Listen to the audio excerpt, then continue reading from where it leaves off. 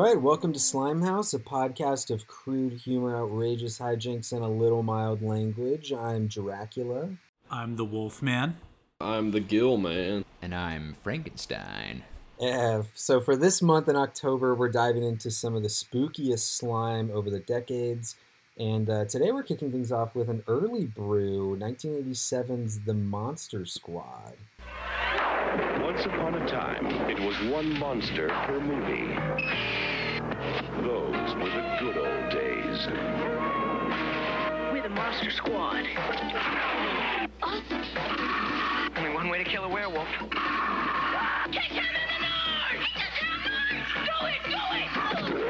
Wolfman's got nards! The Monster Squad, rated PG-13. So the Monster Squad follows a group of grade school horror movie buffs who find themselves in a real-life monster mash when Dracula and his contemporaries, including the Wolfman, the Mummy, Frankenstein, the Creature from the Black Lagoon, all descend upon their small town in search of an ancient book written by Van Helsing himself, and of course, mischief and outrageous hijinks ensue. The film was directed by Fred Decker, who didn't do too much else in his career, RoboCop 3, a couple of other B horror movies, but I think significantly it's co-written by Shane Black, who's now possibly an A-list director, directing Iron Man 3, The Nice Guys, and writing a ton of Hollywood hits, including Lethal Weapon, which was his calling card this same exact year, 1987. And the cast is a lot of young teen stars, but nobody who really took off. Except for John Grease, who you might know as Uncle Rico. He stars as the Wolfman. But let's dive into it, you guys. Where do you guys see this fitting into kind of the Slimehouse timeline? Well, I'd say it kind of fits like a perfect mix between the two proto-Slimehouse genres of something like the Goonies and something like Weird Science, where like it's a bunch of kids going on adventures and kind of getting into trouble, and also brings in some sci-fi and horror elements out of something like Weird Science. Yeah, that's a good way to put it. Yeah, definitely to me, the Goonies, I think, is a great reference for this. I feel like there's a natural progression from... We did Weird Science earlier, which is much more of a teen movie, and we're going to get into peak Slimehouse later, which is much more of kids' movies, you know, the protagonists being 8 or 9 years old.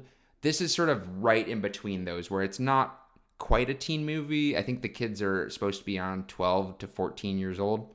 Specifically 12. There's a line that says, "I'm 12." Right, that's right. But kind of like the Goonies, they're the older characters who are teenagers who are a key to the plot. And to state the obvious, it's very much a carbon copy of a lot of Goonies elements at times. I feel like this and the Goonies are the same idea, which is this template of kids' movies in the 80s in this kind of suburban setting, but with the influence of genre movies. The Goonies, it's like adventure films, swashbucklers, Indiana Jones. It's also because Spielberg wrote the story for that movie, but in this film, Monster Squad, it's basically classic horror movies. They're Frankenstein and Dracula, Wolfman, Mummy, classic Universal horror movies. And it's very much an homage to them, but also very cheerfully, playfully subverting those types of films as well. Yeah, because there's like a number of like really direct references to those Universal movies that I noticed. Especially there's a scene that pretty much does shot for shot the scene in Frankenstein where he comes upon the little girl like throwing flowers in the water. They kind of spoof that scene in a way where, of course, he doesn't kill the girl like he does in the original Frankenstein, but it's very much a reference to that, and more subtly even the Dracula scene at the very beginning. There's armadillos all around the castle, which is actually something from like the original Dracula movie, which I'd forgotten about the movie till I was doing research. There's a bunch of armadillos in Dracula's castle in that movie for whatever reason. I think it might just be with where they filmed it, but It's definitely something that people remember about that one. One thing that I thought of too is we talk a lot about Slimehouse being a genre of a lot of remakes and a lot of reboots, reimaginings. And to me, this kind of played as a way of reimagining, or at least an attempt to reimagine these Universal monster movies for a younger audience. And to me, that really speaks true to kind of the Slimehouse mentality. And I think it's an early example of bringing that classic Hollywood narrative to the modern.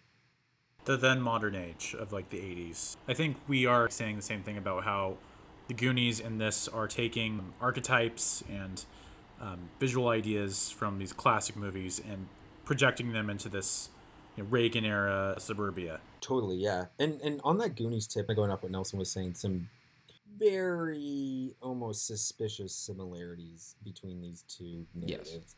You have, and this is a trope that we see a lot in these kids' movies, the character of, pardon me, but the fat kid, as he is literally called in this movie, who is similar to Chunk in the Goonies. You have Frankenstein, who's the lovable monster whom everyone is scared of at first, who ends up being the tender plot turner in the end, similar to Sloth in the Goonies. And then literally you have the same actress playing the mom, Mary Ellen Trainor, in both movies. And even the narrative is a little bit similar too. This idea of this motley crew of kids, these dorks, these nerds, these outcasts, coming together for an adventure that seems beyond plausibility.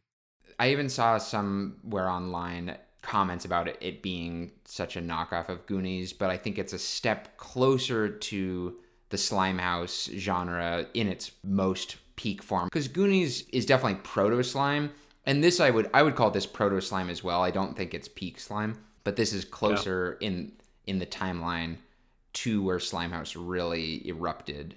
I agree that this is definitely a proto slime film, but definitely captures more of the spirit. But I think something that's interesting is this is a PG-13 movie, and it's a lot more vulgar than a lot of the kind of peak slime we'll see. There's a lot of swearing, there's a lot of expletives. The humor is a little more crude and adult, kind of like what we saw in Weird Science earlier. Also a PG-13 movie. Yeah, it feels like it's transitioning down from Weird Science, but it does feel like it has a step in the John Hughes camp still. I actually didn't even know what this movie was rated when I was watching it, but I was like, damn, pulling a lot of mild language as we now. I think the similarities between this and Weird Science are interesting. I think we got quite a bit into how Weird Science looks, sounds, and feels in 2020, how the humor hasn't aged that well in that, and we noticed some of that in this, but not nearly to the same degree. We did mention there's the character who he's literally called Bat Kid. There's a lot of scenes and lines that can eventually land on some sort of crude fat-shaming joke. There's some other kind of dated general mean-spiritedness that we observed, some homophobic jokes, some slut-shaming at some point towards one of the character's older sisters. And one thing I thought was similar to Weird Science was that the ending of the movie involves this showdown with these creatures or monsters from other films. With Weird Science, there was like Hills Have Eyes and Mad Max characters showing up at the end, and it didn't really tie in with anything that was happening in the movie, and it was just kind of random. But here it's like obviously part of the story. Yeah, I mean, interestingly, it's something I noticed is actually while we were just talking about this, that both this and Weird Science, this more directly, of course, reference Frankenstein. I mean, the plot of Weird Science is what if, like, instead of Frankenstein's monster, they made like a hot woman to be their girlfriend. And I mean, this obviously, Frankenstein's monster is one of the main characters, because we've talked about before how Slimehouse is kind of like these pulp fiction kind of movies targeted towards a child audience, and I feel like the monster movies, even though they're looked at more esteemed as kind of classics now, kind of were the pulp fiction of their times. Yes. Yeah, I think what I was trying to say is that this is less of a direct wish fulfillment narrative kind of movie. Like, you know, the bully characters are kind of like dealt with at the beginning of the movie. They're not kind of like made like legitimate characters throughout the film. I do think this movie is not as interested in the school environment as Weird Science is, but it's not like the Goonies where you never see these kids in school. And establishes through the initial scene with the principal that they can't pay attention in class, they're drawing pictures of monsters, and it gives you a really good sense of like what their personalities are like. From there it kind of progresses into a more traditional kind of like adventure. Yeah, something that I think that speaks to is it feels like in a lot of Slimehouse movies, school is secondary. Yeah, yeah. Aside from some obvious, ones that come to mind that are set in a school, like Max Keeble's Big Move, which would come almost 15 years after this. Kids don't want to see a movie about school. They want to see a movie about having fun outside of school. So school is almost just a way of showing, oh, these are kids in a school. They go to school. They're just like you, but they have a whole lot of fun outside of the classroom. And I think that that's a really interesting note. There's always this kind of punk attitude towards school being boring or useless. Yeah. There's a funny line in the first scene with the principal while the kids are in detention where he says, "Science is cool, man." In a totally, I'm getting down to these kids' level, but it's played in a way where, science isn't cool. School isn't cool. We don't want to be here. Monsters are what are cool. So that heightened attitude and almost anti-school attitude, I think, is very, very indicative of later Slimehouse themes. Yeah, because I actually thought it was interesting, when they're leaving the principal's office, talking about, this is actually where some of, the old school, homophobia came into play. They're, talking about how the principal's, gay, and how they think he was, touching their shoulders weird or something, which I feel like, and, that's never corrected or anything for them, so it's, a very anarchic, this principal, as far as we can tell, doesn't do anything bad. He's not an awful guy or anything, but just by being the principal, he's already the enemy. And that's a perfect segue into some tropes, but specifically character archetypes, which is always a favorite thing to discuss. Something we haven't talked about yet are the authoritative figures that keep showing up in these movies, and they're buffoons always, or they're kind of out of touch squares most of the time, and the principal archetype, or whoever's in charge of detention, the disciplinarian archetype, is really fun to see in these movies. Yeah, I feel like it's very common to have a scene where a character like this tries to be with it and use the hip slang, and then you're supposed to laugh and think that's inherently funny. This guy's oh, this guy thinks he's cool and with it, but he's a principal. He's just in it to make these kids have no fun. And it's funny because beyond the principal, Frankenstein in this movie also learns kind of the hip lingo with bogus. Bogus. And that reminded me a lot of Encino Man, which I think is also essential proto-slime, maybe full slime, where it's the character that's sort of a Neanderthal type using and learning the cool ways of the 80s is a very go-to joke and stuff like this. I mean, that's in Terminator 2 as well. That's the first thing I think of with that. Oh yeah, for sure. Lingo doesn't have the weight it had at that time, where it was what is the lingo? What's the thing I should say? Bogus, man. I guess it's not as direct as it used to be. It's lit. Yeah, with meme culture, it's even more, I would say, it's more proliferated, the lingo, and it changes faster. It's more rapid. Let me modify that. I would say movies used to kind of be what taught people the lingo in a weird way. And now with social media, we don't need movies to be okay, that's fair, telling us bogus, man, or lit, or TikTok, or whatever. Totally. Yeah, there's a scene in the Angry Birds movie where they talk about squad goals. And I just rolled my eyes when I saw that. Because it was used so out of context and so incorrectly.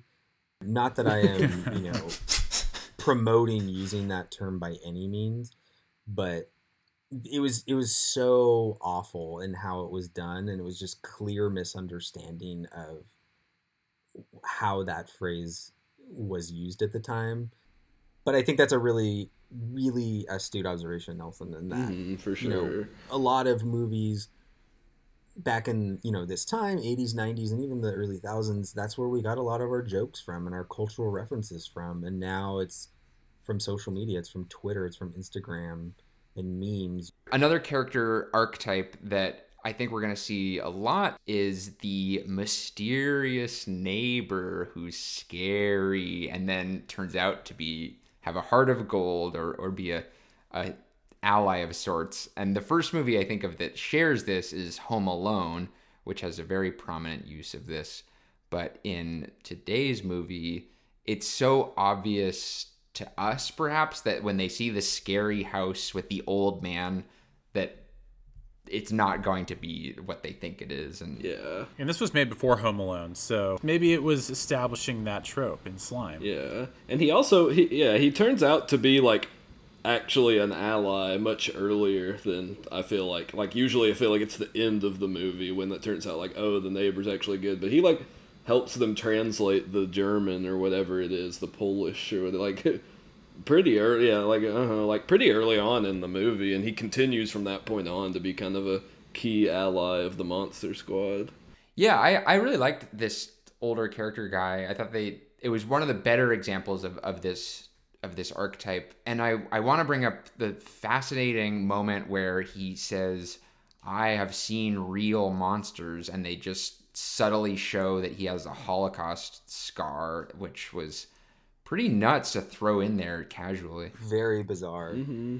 Yeah, I remember seeing this as a kid. I didn't really get that at first, because I was probably like 7 or 8, and I didn't really understand like the Holocaust like tattoo thing. But yeah, that was a very heavy theme to bring into this movie, especially to like not acknowledge that much from that point on. But I guess it does a lot to really like make us empathize with this character right off the bat, for sure.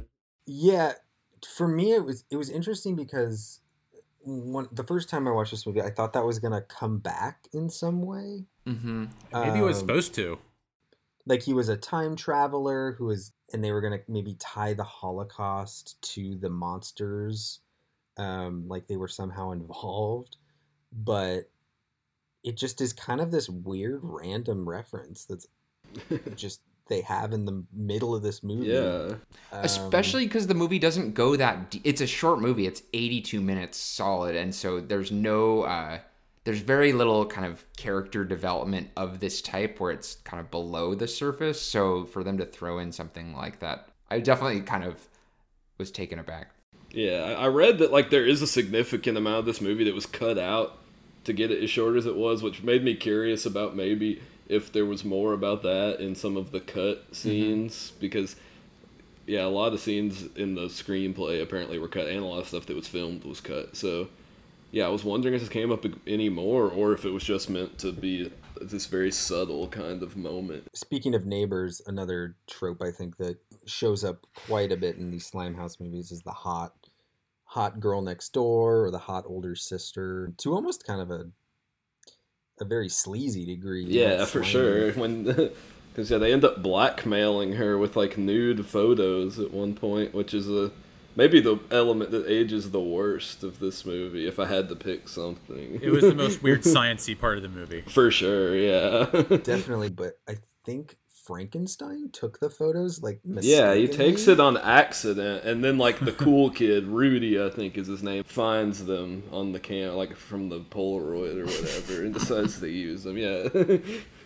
Yeah, it's a very kind of bizarre twist of events. The kid's already spying on her, so I don't know why Frankenstein had to be the one to take the pictures if he was going to use them later anyways, but I don't know, I guess. No, they needed him to have that in the banging montage when they he's holding the picture up and they can't reach. They needed to set that up. Yeah, I remember. Yeah, they needed that gag. These movies that are almost all a cast of male characters, they need to kind of throw in at least one girl into the mix. They have the younger sister who is very cute. I enjoyed her moments, but they also, that's less common to see in these movies. It is very common to see the hot, elusive older girl.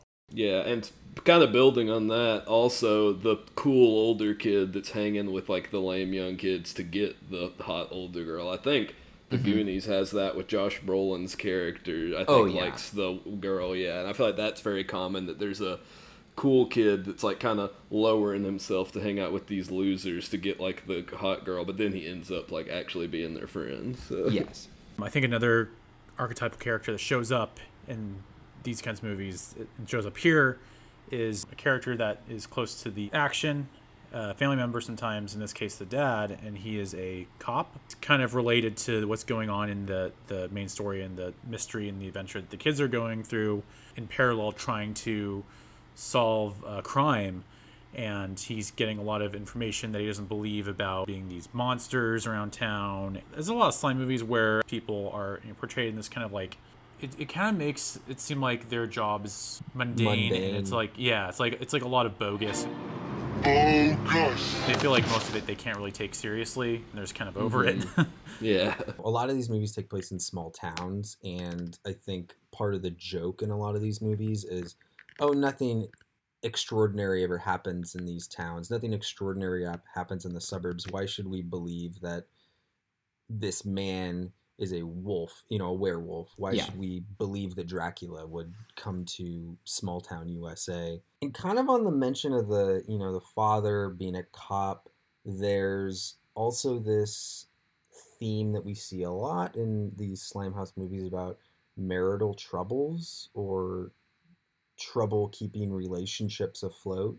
Yep. And it's kind of unclear exactly why the mother and the father in the movie, the central mother and father in this movie, are having marital troubles, but it's there. And I think a lot of maybe before they trimmed this movie down, there was a sense of the kids were helping save the marriage, or Sounds familiar. there is that element left in kind of the final showdown where the younger sister character, who's actually very funny in this movie, I liked her a lot. where the younger sister character is being kind of held in a chokehold by Dracula, and the mom and the father have a shared moment of, no, Phoebe, like, don't hurt her. Conflict between parents. Yeah, and we've seen this in House Arrest. We see this in Flubber in a different way. He keeps forgetting his wedding, but this idea of you gotta work hard to keep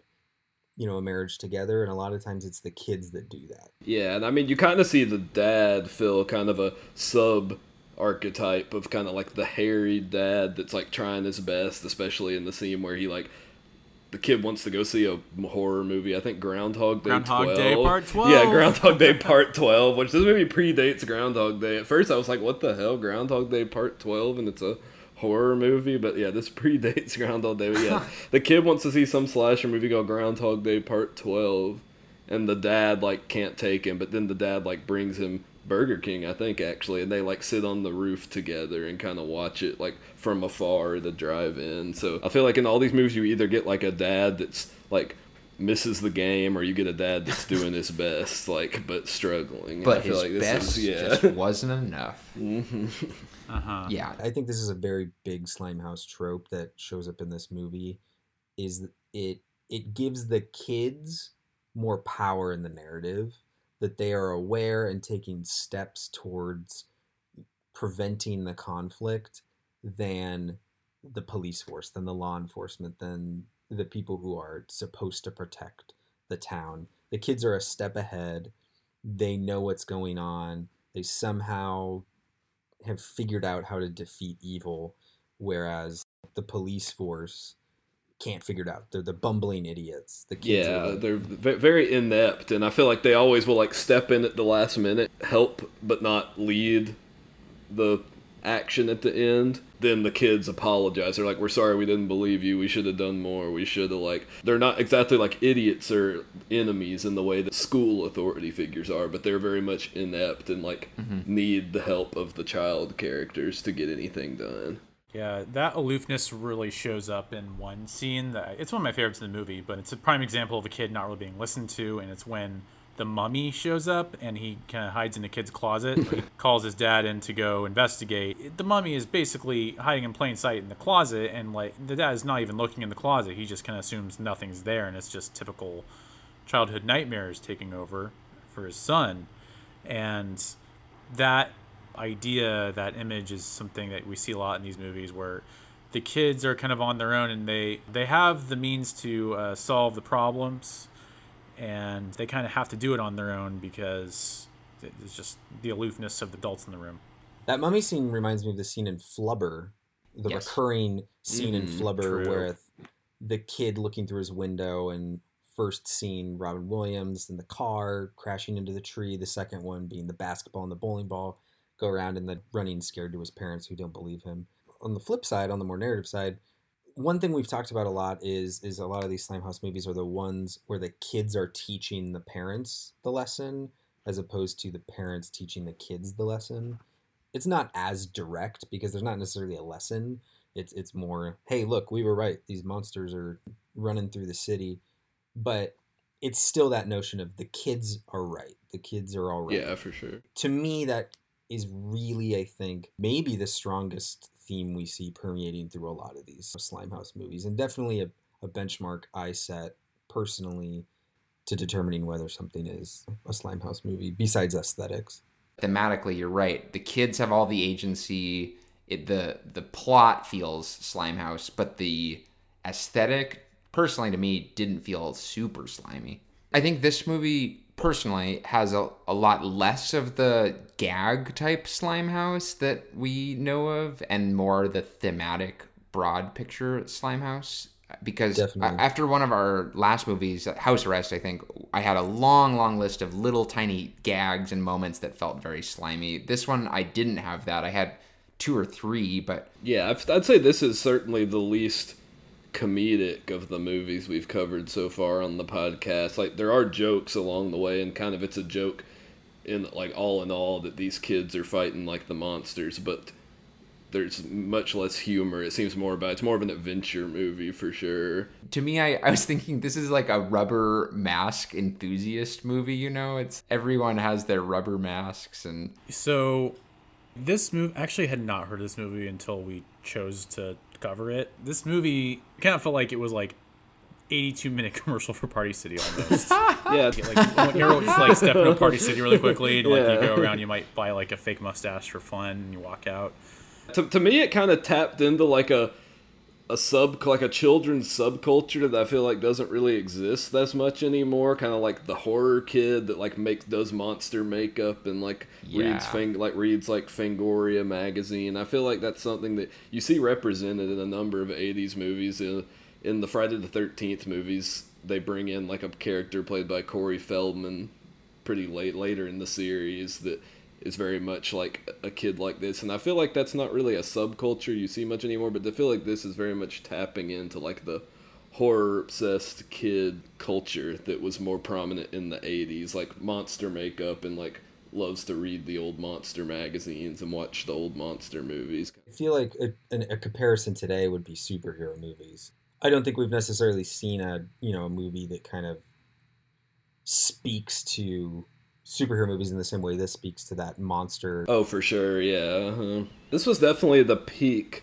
of like popular horror with Stephen King and like a lot, and like John Carpenter was at his height, slasher movies and all of that. Like, I mean, the kid even wears a Stephen King Rules shirt, as we mentioned earlier, throughout the movie. So I think horror right now is like not a niche genre. It still makes a ton of money, but like horror's not the thing now like it was at the time this movie was made. I mean, back in the day, it was more about the creatures and the monsters and killer characters, and now it's more so about the atmosphere and the effects. Yeah, because I mean, when you try to think of like iconic horror characters, you almost always go to 80s or before. There's very few you think of that are 2000s and onward. I feel like horror villain type characters, and a lot of them come from, like, I'd say the new Pennywise is maybe an example, and Annabelle or two, but I feel like those kind of draw from 80s tropes. I mean, it's from the 80s, and then the killer doll is very much a Chucky kind of. I think now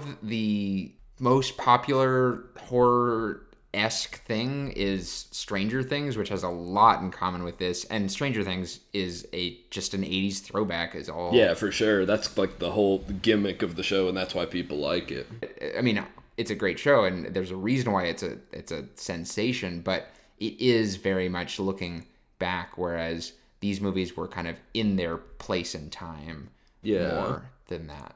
Even though they're looking back, at the 30s and the Universal monster movies, but it still feels like an 80s movie. Yeah, for sure. And you see this right from the jump too, like in the first opening title crawl, that this is a movie that looks very lovingly back to these Universal horror movies from the 30s. But then you have this title crawl that explains about the history of these monsters, and then the last sentence is they blew it. And so it's just immediate from that jump that this is going to be a subversion of those horror tropes, and that kids are going to be the ones who, turn those tropes on their head, I think is what to me makes this very Slimehouse, in that it takes these genre tropes and allows kids to mess with them and rip them apart and take control of a genre. Yeah, because I mean, like, one of the first scenes in the movie, the kids are walking home from school, and the conversation they're having is about, like, whether the Wolfman has, like, a dick or not. Like, that's the big topic, and that's, like, a running gag throughout the movie for some reason. But yeah, like, that's, like, the early thing is them talking about, like, I think they say the wolf dork is what they keep saying, like, his wolf dork. And so I feel like that kind of established right off the bat, like, that this movie's gonna be lovingly, because the kids are obviously fans of the Wolfman, but poking fun at these characters. Yeah, and there's the line, which I think is kind of one of the more famous lines in the movie, that after Horace, the fat kid, quote unquote, in the movie, kicks the Wolfman in the nards, the line is literally, "Wolfman's got nards." Yeah. Kind of proving their theory correct. Has a payoff. There's another line I really love that actually I quoted in my Letterboxd review of this movie. Kind of the cool kid character, as the mummy is kind of falling away from their car in kind of the penultimate chase scene of the movie. He says something like, "Back off, Band-Aid breath." See you later, Band-Aid breath. Which is like a total, to me, like, Slimehouse line. For sure. Yeah. And I put that down in my notes, like, bolded, because that felt like such a Slimehouse kind of insult. Band-Aid breath.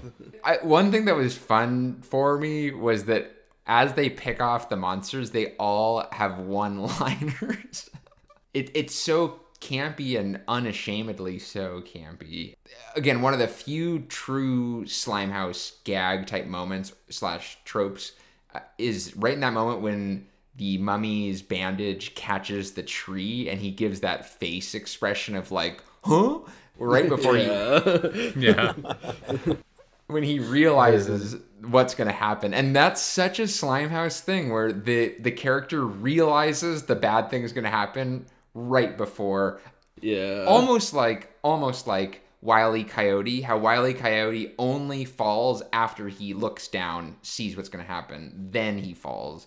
Yeah, for sure. I think that, like, we've kind of talked about before how Slimehouse movies generally kind of are translating cartoon to live action, or sometimes not live action, but usually translating, like, the humor and mood of cartoons to live action. I think a lot of that stuff sort of comes from Looney Tunes and those classic cartoons. And I think, yeah, there's a lot of Looney Tunes type gags, I feel like, that sort of go into the Slimehouse just gag, in real like, life. tropes. Yeah. Uh-huh. Yeah, and that one, the mummy one with his eyes bulging, felt the most slimy. Yeah, and another one kind of like that. I guess Looney Tunes never goes this far, but we've talked a lot about the emasculation humor, and it's like that's kind of prominent in a lot of these movies, which usually is someone getting kicked in the balls. And in this, there's, of course, as we mentioned, the Wolfman's Got Nards scene is a classic case of kicked in the balls humor. So classic, in fact, that it's the name of the documentary about the movie. Yeah, which I actually didn't realize there was a documentary about, you know, the fandom behind this movie. It does have a pretty significant cult following, which for good reason. You know. Hey, fat kid. Good job. My name is Horace. We haven't really talked about our personal opinions of this movie just yet, but I actually really, really enjoy this movie for what it is. There's definitely such a spirit to this movie, a spirit of adventure and a spirit of zaniness and almost recklessness that is really charismatic and really contagious. And the fact that it is such a brisk, 82 minutes, I think really works in its favor, just because the pace is so fast. It's a movie that is not afraid to admit that it doesn't really have any narrative logic. I mean, it has narrative logic, but not a lot. Logic in the sense that a kid is not going to receive Van Helsing's diary on the same day that Dracula ejects himself from an airplane and lands in the same exact small town that this kid is in. And there's a pretty firecracker script that I actually think is really well written, funny, and they just go for it. And I think that trimming of the fat for me in this movie and just getting right to the goods just really works. It kind of felt like a combination of Goonies and Ghostbusters because the stakes are kind of high to the level of Ghostbusters and the humor's a little more adult than Goonies, a little more targeted towards teens and adults. So I feel like it kind of combines the humor because this felt, even though the characters are kids, and I saw this movie as a kid and I loved it, it definitely feels more adult focused or targeted to adults and older kids than something like Goonies. This works really well as a sort of like an action comedy. Yeah, the Ghostbusters analogy is on point. I think that finale and how it's kind of like this apocalyptic battle with a portal to another dimension, another world. I feel like it really is a product of its time. Like it fits really snugly as like something kids can enjoy, something adults can enjoy with the callbacks to older movies they grew up with. I think it's pretty well rounded. I was impressed with it. Before we kind of get into some slime scores, do we want to do a quick round of tropes, the kind of just smaller ones? Max, do you want to kick it off? Yeah, so I thought the effects, something that really stood out to me on first watch the movie is the effects and makeup are really great.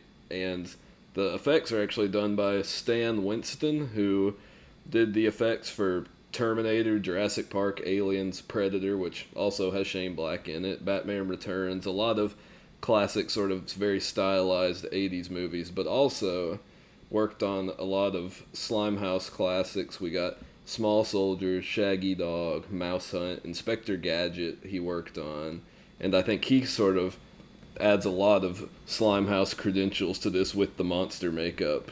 One person that has been showing up for the music department, it's a guy named Michael Cimbello. He did music for this movie. He did a lot of the original songs that were in House Arrest and a lot of gigs like that. I think his most famous contribution to a film in terms of original songs is Flashdance, I think Maniac. I think he's someone to look out for as we continue covering these kinds of movies. Yeah, for sure. I mean, Maniac's the only one I knew him from. That's like when I saw his name, I was like, oh, the Maniac guy. But in doing my research, he did music for, like you mentioned, House Arrest. He did music for The Big Green, which I feel like is a pretty essential Slimehouse. Blank Check, Mighty Ducks 2, and most iconic to me actually is the music in the scene in Gremlins, the scene in the bar where all the gremlins are sort of just like wreaking havoc in this bar, which it actually references Flashdance at one point. One of the gremlins is doing the whole like Flashdance dance, which I wonder, maybe that's why they got Michael Cimbello for that, and then that's kind of what led to that, because Gremlins I think is the earliest of all these movies, so maybe that's where he started this Slimehouse career. This one's a little one, but there's definitely some product placement in this, and especially junk food product placement. I think, you know, as we talk about junk food is a very, very key snack in these Slimehouse movies. And there's two references here.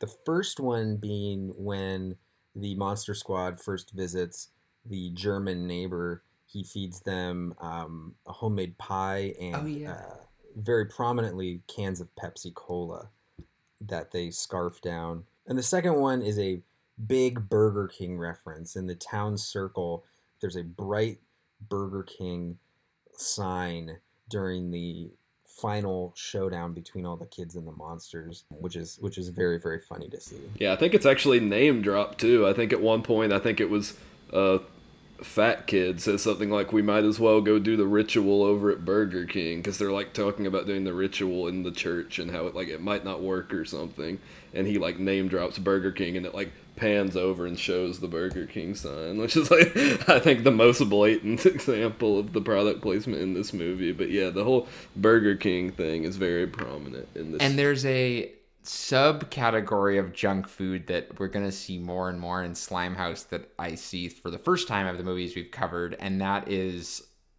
in the early part of the movie when the fat kid is eating a Snickers bar and then it gets dropped on the ground, and then the older character forces the bully to eat the gross thing, which is something we're going to see a ton of in these movies, where a character, good or bad, depending on the situation, is forced to eat something gross. Yeah, which, speaking of the bully, moving on to sort of some key Slimehouse players in this movie, the bully actor is Jason Hervey, I think is his name, who also played, most famously, he's the older brother in the Wonder Years, who is sort of a bully type character, and he's the kid who, I guess he's a bully to Pee-wee in Pee-wee's Big Adventure, but the kid that gets Pee-wee's bike and kind of antagonizes him for it in the film, that gets it from Francis, is played by this kid as well. And he's not a bully in it, but he also appears in Back to the Future. He's one of the siblings, I think, of Marty McFly, or I think of Marty McFly's mom when he goes back in time. So Marty McFly's uncle. Yeah, Marty McFly's uncle. Busy actor. Yeah, lots of bully roles for this guy. Bullies and older brothers, which I feel like are kind of synonymous in a lot of these Slimehouse movies. But Definitely. Another big thing. It's a cornerstone of a lot of different, coming of age narratives, movies about kids. Is the treehouse. I think this is the first movie we've covered that does have a treehouse where the kids kind of congregate and they climb up the ladder and they plan their shenanigans. There's a lot in there with how the kids interact in their own kind of space where the adults aren't allowed. It's another parallel to House Arrest for sure. And then I think the slimiest little image I can think of when I think of this movie is when everyone's in there, including the beagle, and they have a little. They put their hands in a circle, and even the dog does it, and his paw is there. So there's just something about that kind of like imagery in the film that I think is very just classic. Something else like The Sandlot has that in it too. yeah, I mean, we've talked about it before. This is like a key example of the band of misfits kind of narrative, with all these kids who are all weird in some way, but they're all tied together by their love of monsters, come together to form the Monster Squad together to take care of business and sort of like find themselves in the process. Yeah, the dog paw on the huddle, I think, is in every single Air Bud movie. And Oh yeah, for sure. and yeah, it's Sandlot. And then it's funny because in this it's not a huge gag, but I think with every further iteration, it becomes an even bigger and bigger and more amazing thing that the dog can put its hand into the huddle. So you can see it laying some proto-slime groundwork. I remembered this being a little more slimier than it was, but I think this is an extremely strong example of the very beginning of a lot of these tropes. This movie really is the beginning of a lot of those thematic tropes and aesthetic tropes that will really be kind of overblown in a lot of the more later Slimehouse movies. So with that, do you want to jump in and do slime scores? Yeah, for sure. I think for me, this is somewhere between a 6 and a 7. It speaks so much to what Slimehouse will become. Yet I do think it's a little more raunchy. It does have that PG-13 rating. It is a little bit more of an adventure film. It's not as comedic. There's not a lot of slapstick. But that spirit of Slimehouse is so alive and well in this movie. So for that, I would probably give it a 7. I am kind of in agreement there. 7 out of 10 seems about right. And I do think it's signaling an evolution from kind of the mid-'80s. I think it's really streamlining some of those ideas, character archetypes, and I think it hits the right notes. But it's more interested in paying homage to pre-existing eras of and kinds of film that I think it spends more time in that area than the average Slimehouse movie does, and it doesn't have the sheen of the average Slimehouse movie, even though, as I said earlier, a Party City movie. So 7 out of 10. It's funny. You say all that stuff that kind of counters it. I agree with all of what you said, but I think a 7 out of 10 is too high for me. And I like this movie, but I don't think it's that slimy. I think it's aesthetically not very slimy, and the humor isn't very Slimehouse. Mm-hmm. So I'm gonna go lower. I would probably just put it at a 4 because of all the things I agree with you, Jared, on. But I think those to me signal something less Slimehouse and more its own type of thing than Slimehouse primetime. Okay, sure. I mean, I agree with you about aesthetically it's not as developed as later slime movies are, and that's kind of why I keep it at a 7. But I think, like, the interactions between the kids and their, the way it film kind of brings you into their world and their interactions. I mean, I think I find it slimy. Yeah. Yeah, I think I'd kind of have to sort of find a middle ground between yours. I think I'd go with a 5. The reason I'd go right down the middle is I feel like of like the key sorts of proto Slimehouse, I kind of think of, you have your supernatural comedies, sort of Ghostbusters and Gremlins, I would say, are my key examples of that. And then you have your children's adventures, which I'd say Goonies is a key example of that. And this kind of combines those two, which I feel like is kind of a crucial combination to lead to peak Slime, the sort of sci-fi horror comedy mixed with children's adventures. And I think this is a pretty early movie to do that, but I agree completely that aesthetically this movie doesn't really have the Slimehouse look. Yeah. And the humor in particular, I feel like is more like Lethal Weapon, Shane Black style humor, but for a younger audience than it is sort of the Slimehouse kind of humor. Like, as far as the proto Slime goes, I would say Gremlins is probably closer to Slimehouse, and maybe even Back to the Future. I'd have to rewatch it, but this is definitely a key midpoint where the two proto Slime genres sort of combined. And for that, I'd say I'd give it a 5, even though aesthetically and like the gags are not quite Slime. I do like this movie a lot, but yeah. I would say it's right down the middle. You know what? I will concede to both Max and Nelson, and I'm going to drop my score down to a 6. Hearing all those opinions, I think, I was leaning really heavy on the spirit of Slimehouse in my score there, but I think aesthetically, I think it is important to consider this is from 1987, and I think, this is far before the peak of Slimehouse that we'd see in the later 90s, early thousands. So I think you do, taking into consideration that this is the beginning of the evolution does not necessarily mean it is, Slimehouse. It's definitely proto-slime. It's definitely... That spirit is so alive and well in this, but it's laying the groundwork in the same way that the Goonies does, in the same way that Weird Science did, that we've already talked about. But yeah, so I'm going to drop it down to a 6. It's like you kind of want to have like a separate rating for some of these earlier movies we talked about, for like how slimy is it, but also like on a scale of 1 to 10, how proto slimy is it? Like how proto slimy is Monster Squad? Because I'd say this is a 10 in proto slime. This movie may have influenced Slimehouse. I wish this movie had influenced Universal's Dark Universe.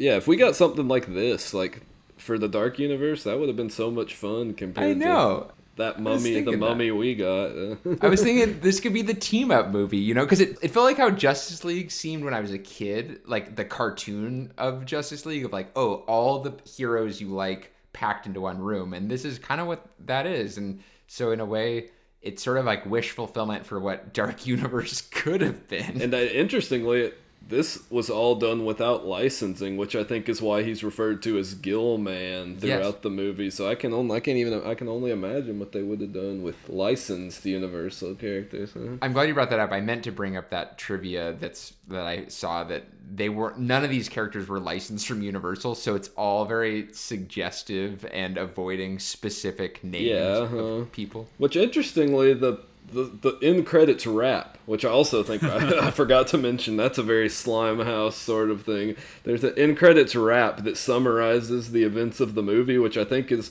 by Michael Cimbello, who's not a rapper, but I guess decided to take on this task anyways. And yeah, but that says Creature from the Black Lagoon, so I wonder if maybe they got licensing for the song but not the movie, because I think that's the only time Creature from the Black Lagoon is said in the movie instead of Gillman. I don't think you need to get licensing rights to sing something in a song. Just to depict him would be. I think it's the marriage of name and likeness. And that wraps up this week of Slimehouse, the first of 5 episodes tackling some of the spookiest slime movies in celebration of Halloween coming up. Again, I'm Jasper. I'm Jared. I'm Max. And I'm Nelson. And we'll see you next week for some more pumpkin spice slime.